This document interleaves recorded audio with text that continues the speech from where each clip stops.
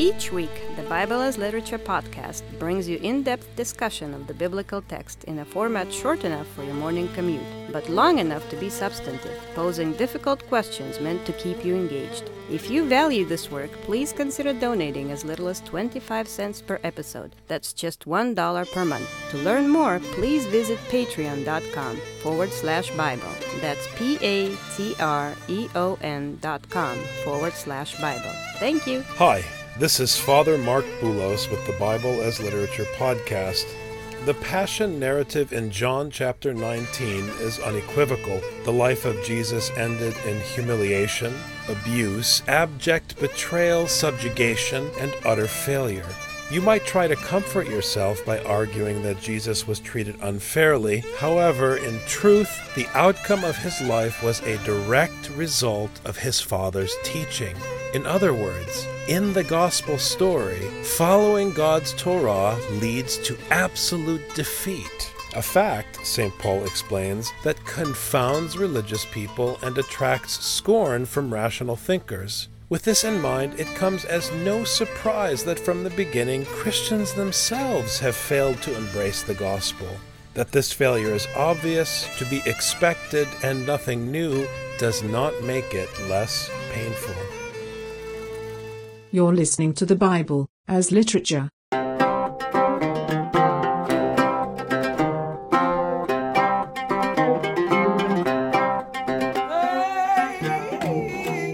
Hi, this is Father Mark Boulos. And this is Dr. Richard Benton. And you are listening to episode 87 of the Bible as Literature podcast. I have been waiting for a long time to get to 3 digits on the episode count, and it feels like we're about to turn a corner. We're in the home stretch. Yes, absolutely. You know, this Sunday, Father, we had the combination of the exaltation of the cross. We had a baptism on the same day. And I noticed that for you, the reading of the gospel was very emotional. What struck you about the gospel is so emotional? Well, I was frustrated with myself because I genuinely despise public displays of emotion and sentiment. I mean, you remember at my father's funeral, I did not cry. And that's something that was very important to me. I take to heart John Chrysostom's admonition that when something sad happens, he was speaking about the death of a child, and I'm going to paraphrase, you need to basically suck it up and take it as an opportunity to change your ways, not as an opportunity to feel sorry for yourself and lose time and energy being miserable. I know that everyone's going to immediately say in an American setting, oh, there's the cycle of mourning and you have to go. I understand all that.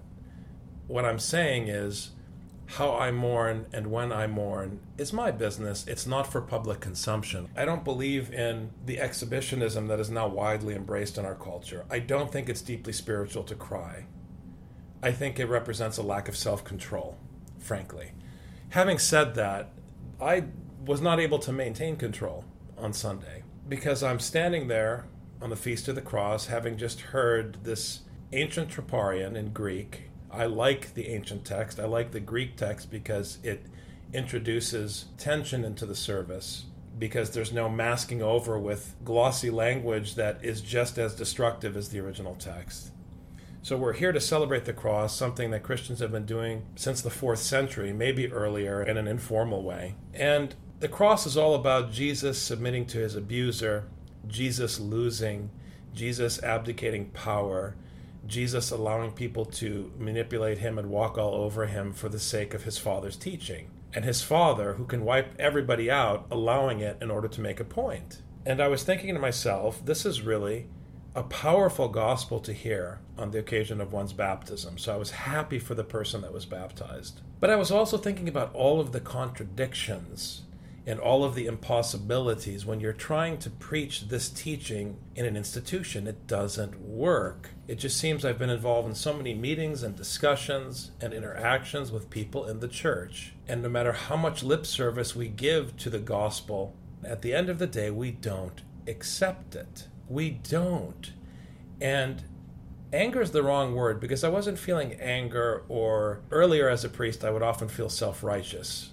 Like, how come no one's following this? It wasn't like that. It wasn't despair.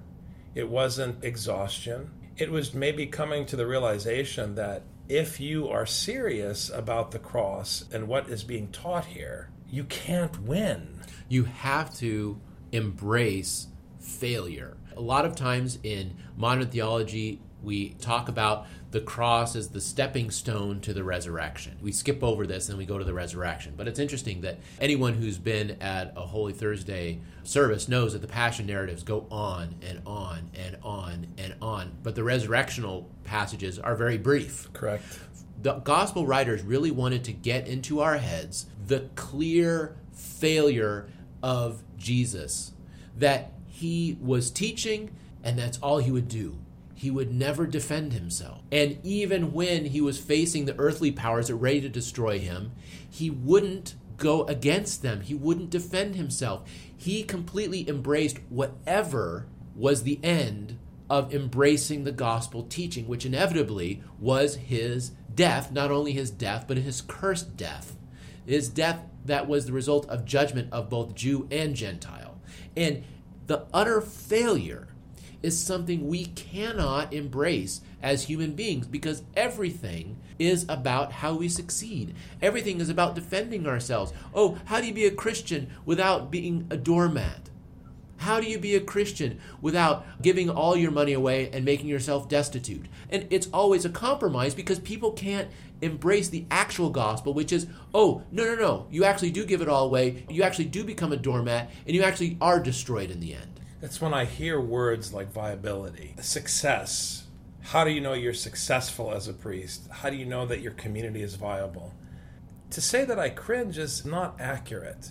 I don't know what to say. I become speechless. What does one say to that? What does one say when your mission is to preach your destruction and, there's a tendency with institutions to try to measure success by viability? It just demonstrates to me the futility of institution. That's why I think the gospel functions in order to undermine institution and to expose it for what it is, because it is impossible for human beings to escape their own biology. That's why the word is divine. In other words, it's not from man, it's not human, as Paul says, because as human beings, you can't accept it. You won't accept it. And very few are willing, because none of us accept it, but very few are willing to actually make the leap and allow themselves to look stupid by preaching it. Mm-hmm. Because you can never look intelligent or wise if you don't accept the terminology of viability and success and stability and growth. But viability, success, stability, and growth are the language of Satanas in Scripture. It's the language of Cain. I mean, listen to this tension in the early church. Nikos tis Vasilevsi, victory to the kings. Now, in modern translations, they'll say the believing kings, or then they'll go further and say the faithful.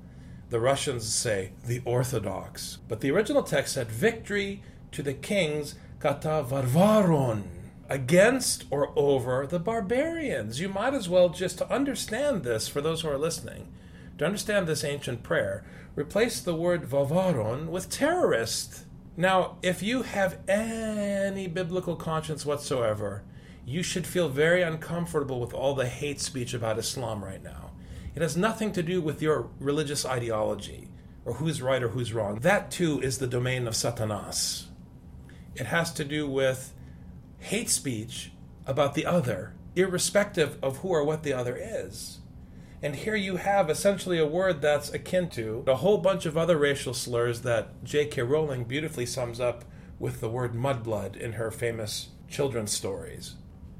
Well, guess what? The word terrorist feels that way if you're a God-fearing Muslim who takes seriously the 5 pillars of Islam and wants to do charity and wants to take care of your neighbor.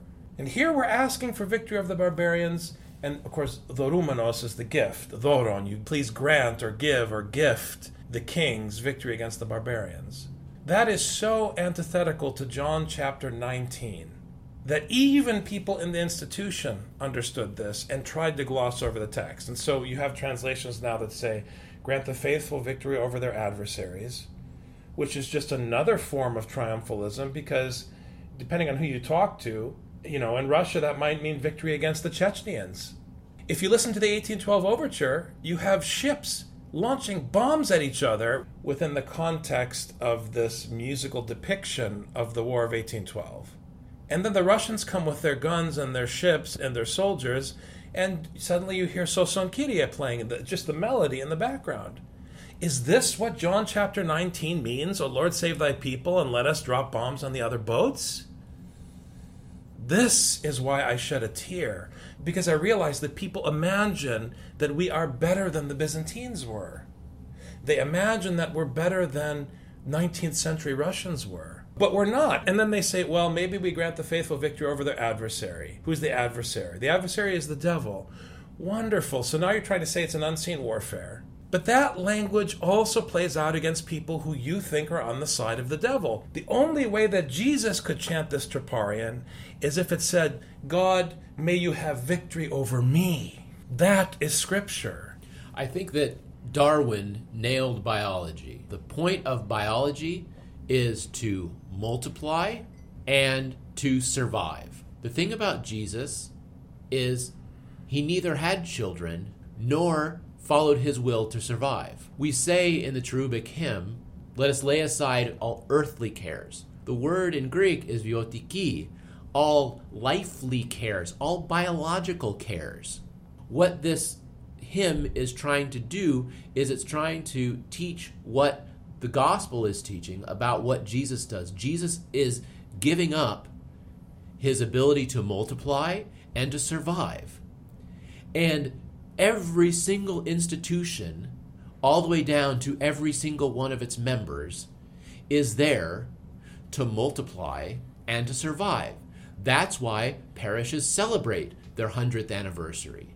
That's why parishes celebrate. We now are so big. We now have so many members. Now we had how many people at Pascha this year compared to last year? Those are antithetical to what Jesus did. Ke to son philaton.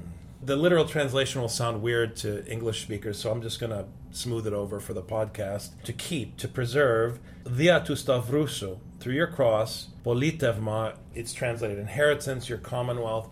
If you hear this scripturally, if you contextualize this Greek in the language of Paul, the Pauline Greek, what you hear is the posterity of the line of Abraham through Isaac. And so that line now is continued through Jesus. But your point, which is Paul's point, it has nothing to do with biological offspring. It's not about the survival of Jesus' clan biologically. It's about the posterity of Abraham's faith, which is his trust in God's Torah. If you parse what the Greek is saying in this troparion, it's save your people and bless your inheritance. How?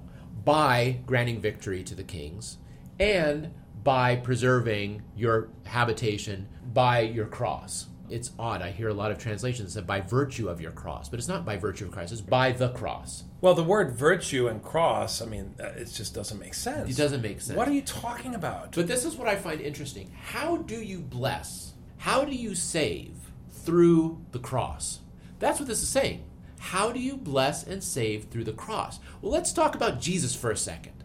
How is he blessed by the cross? How is he saved by the cross? Not in any human definition of what save or bless means. You don't wish many blessings upon somebody who is going into the hospital. This is why I like the troparion, because although the troparion is behaving in opposition to the biblical teaching, it is behaving as the function of the earthly king in the biblical narrative. And so it can be turned on its head to make the point. Because the people want a Messiah, the people want a king in Samuel, as we discussed last week, and they want victory, and God manipulates them, and he plays with that language and with the trappings of kingship. He does it in Ezekiel. He plays with the trappings of the pagan gods and the way that he describes this intangible God who is above all gods, as you recall. So in this sense, you can play with it. The problem is the Constantinian language is just unbearable. It's inescapable because we know that in its historical context, it is asking that God grant Constantine victory against the pagans. The story of Constantine the Great, by this sign conquer, he has the dream and the cross appears in his head. And what does he do? He puts the cross on his flags and then goes and fights the war. This is a talisman. This is pagan. that you put a symbol on your shield so that you can go and kill more people and chop more heads off. This is pagan.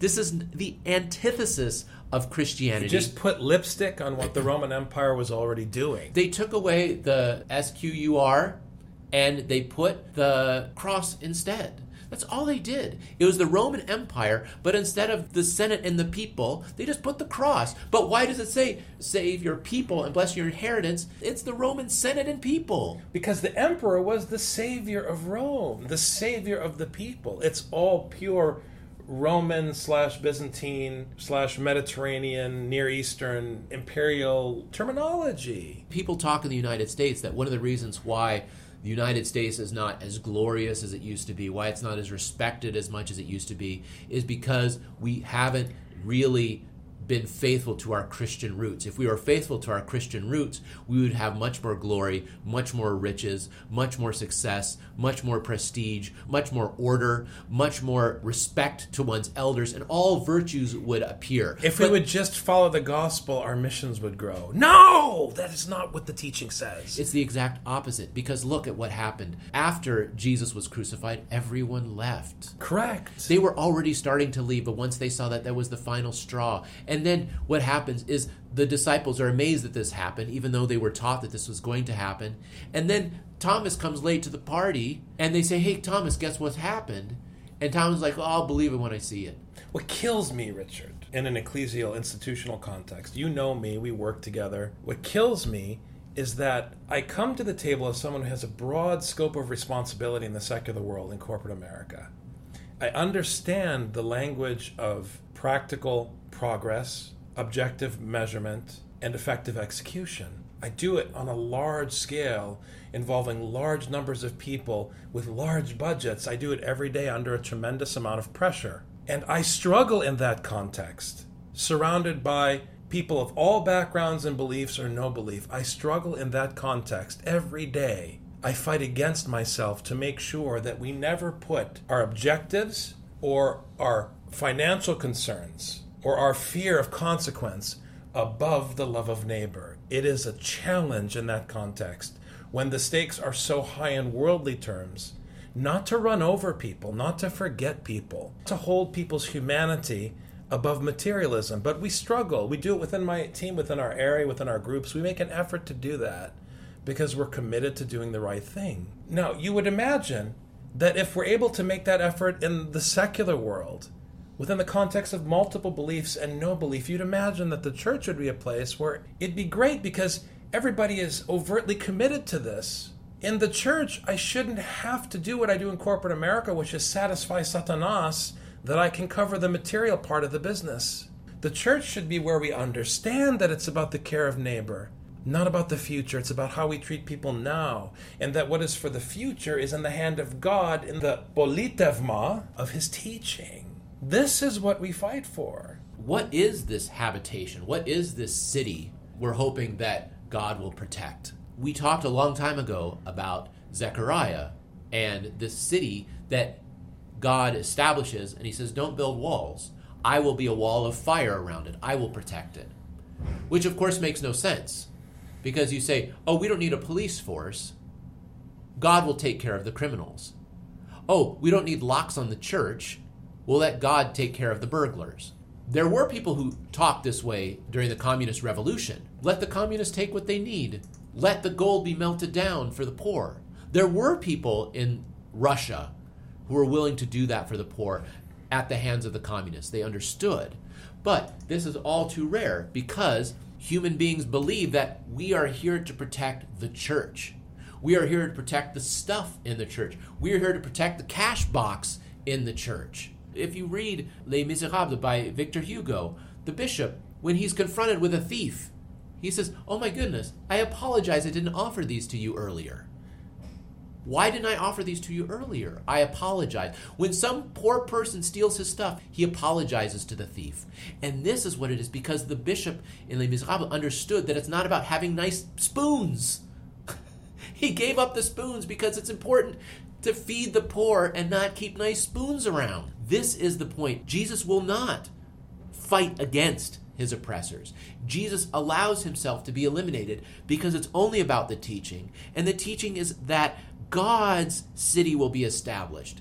God will bless the way that God blesses, even if it is not visible in human terms, even if it's not clear in human terms, even if it goes against biology. He will fight for his teaching. But how does he fight for his teaching? Granting victory to the kings. What kind of victory were given to the kings? Victory was given to Jesus. Why? Because he was allowed to sit at the right hand of the Father, even when he suffered death at the hands of the worldly powers. And this is what we have to understand as Christians, is that we are here to suffer persecution. And if we are being persecuted by the earthly powers, then things are going correctly. If we're failing, if our missions and our churches are not succeeding, it could be because of bad management and irresponsible behavior, but not necessarily. And only God knows the difference. Correct. Human beings cannot see the difference between a parish failing because of human failings or a parish failing because of God's blessing. A parish failing because of something that I know and you know all too well from our experience as leaders, because you can't win. A program that tries to manage by love can't be successful. I want to say it again because I want everyone to hear it. A program that is managed by love can't be successful. I don't even care if you want to give lip service to tough love. It doesn't work, because love ultimately is self-defeating. If you try to take the gospel seriously, you will look like an idiot. This is my point. Some people think that having a community based on love means, isn't this a wonderful community? We take care of each other. Everything is nice. We make sure that everyone is well taken care of in our community. Everybody feels welcome. Everyone feels welcome, treasured, and blah, blah, blah. But the problem comes because there's a fear inherent in that, and that what happens if I leave this community? What happens if I mess up and I get shunned from this community? What if I'm on the outs? What if I'm on the outs? Then I don't get to enjoy this. They don't say, you know what? We are going to take care of the people outside the community and inside the community.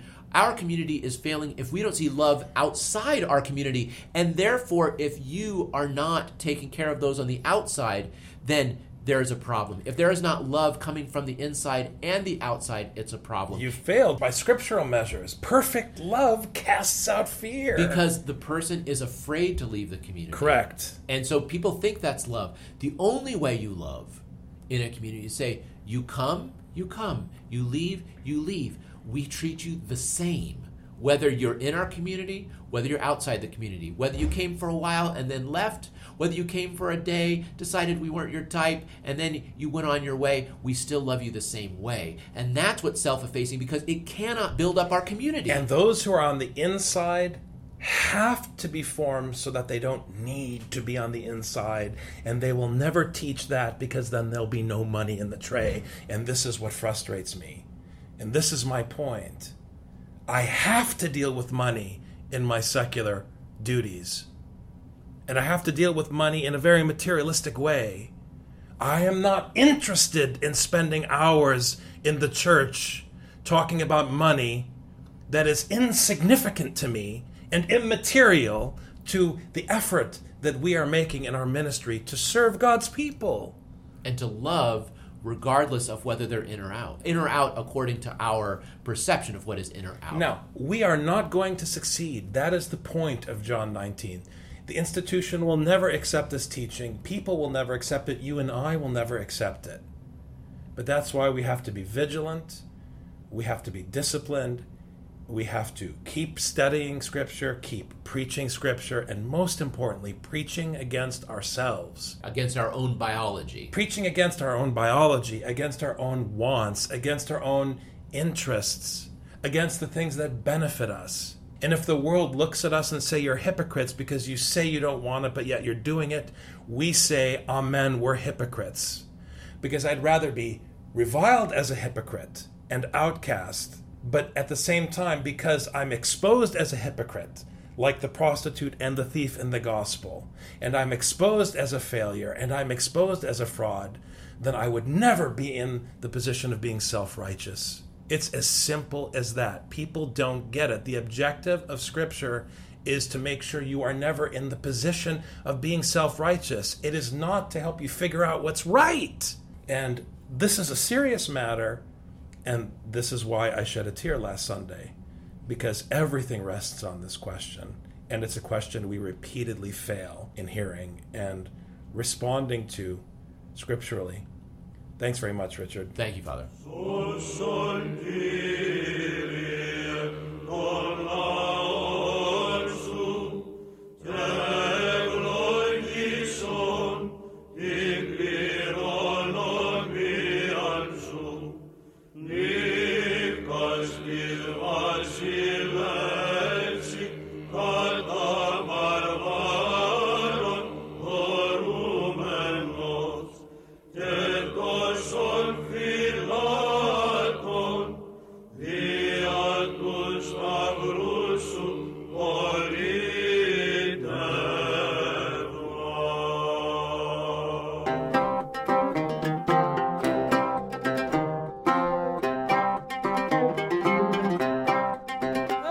You've just heard the Bible as Literature. Thanks for listening. The Bible as Literature is a production of the Ephesus School Network.